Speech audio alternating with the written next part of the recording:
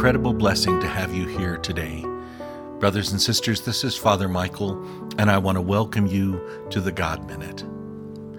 Thank you for joining us in prayer.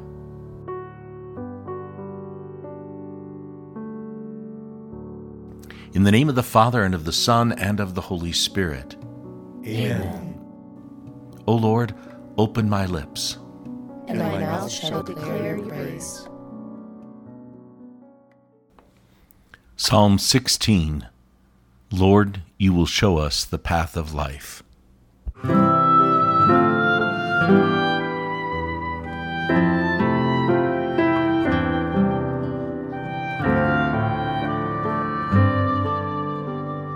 Lord, you will show us the path of life, the path of life.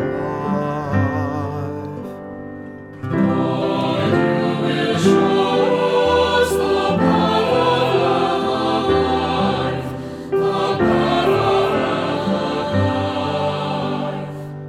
Preserve me, O God, for in you I take refuge. I say to the Lord, you are my Lord.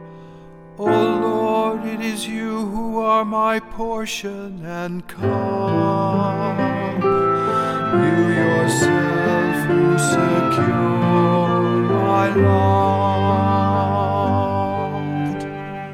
Lord, you will show us the path of life, the path of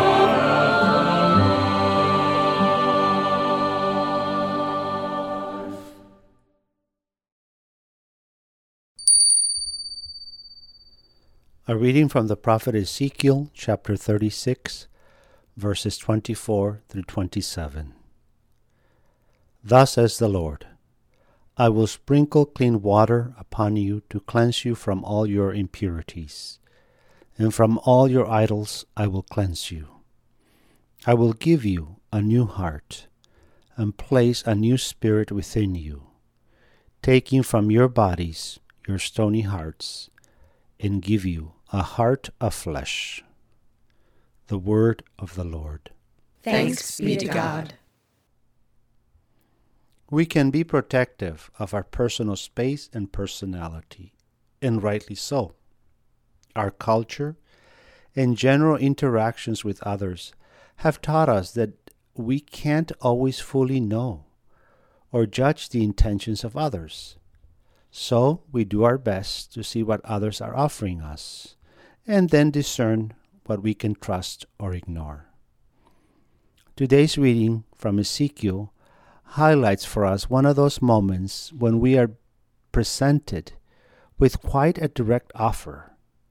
Now, I admit that the gift sounds very generous. So, we are skeptical and can even question how realistic this really is for us. Once we get past our initial reaction, we wonder, who could do this? And we begin to examine our dispositions and reflect on the images of clean water, cleansing our impurities, and even ponder what a stony heart looks like in us and in others. The notion that someone could give us a new heart and place a new spirit sounds a bit fantastic, like the stuff of superheroes. Perhaps we become a bit defensive and indignant and may find the offer offensive and presumptuous. After all, we don't really see ourselves possessing stony hearts. So, what are we to discern here? Is it the case that we are being judged harshly? Keeping in mind that prophecy always brings some uncomfortable truth-telling, I see Ezekiel trying to move us from the messiness of life to a new reality. Truth be told, all of us can relate to being messy, and we are far from angelic purity. We know from the book of Ezekiel that behind his prophetic truth is the deeper invitation from the Lord to be restored and renewed. As he says, "Then you will live in the land I gave your ancestors. You will be my people, and I will be your God."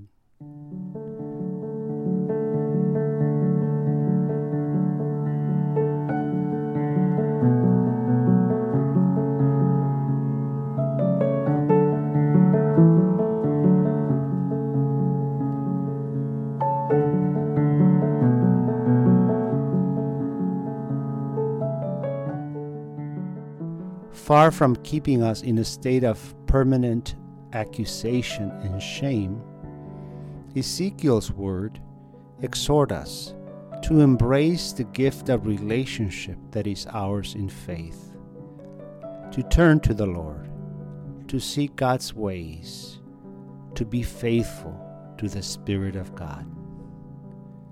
Today, we can say that to receive a new heart and a new spirit within is to reconnect to the love of Christ. For us who have encountered the Lord, the invitation to trust anew in the goodness and grace that comes from God is truly a gift.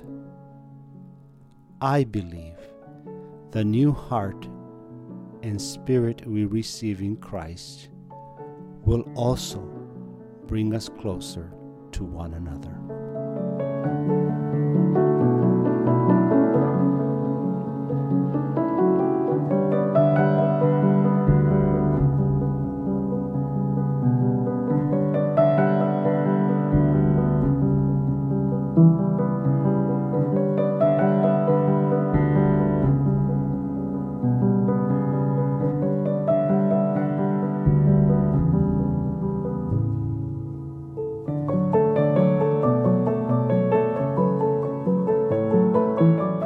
Brothers and sisters, today, let's pray for all those individuals who do not have clean water to drink.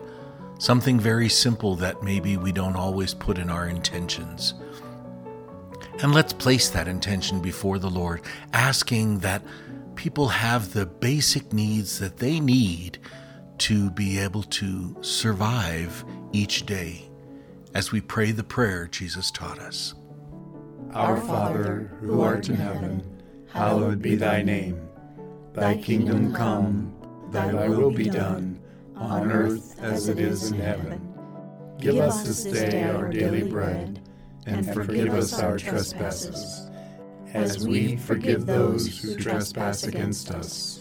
And lead us not into temptation, but deliver us from evil. Amen. Let us pray. Father God, wash over us with your great love. Give us a new heart so that we may see beyond our own selves the needs of our brothers and sisters throughout the world. This we ask through Christ our Lord. Amen. The Lord be with you. And with your spirit. May Almighty God bless you, the Father, the Son, and the Holy Spirit. Amen. Thanks everyone for joining us in prayer today. Special thanks to Javier for your great reflection today. I really appreciate it. Thanks so much. Everybody, do take good care of yourself and one another, and we'll see you tomorrow for Concert Friday.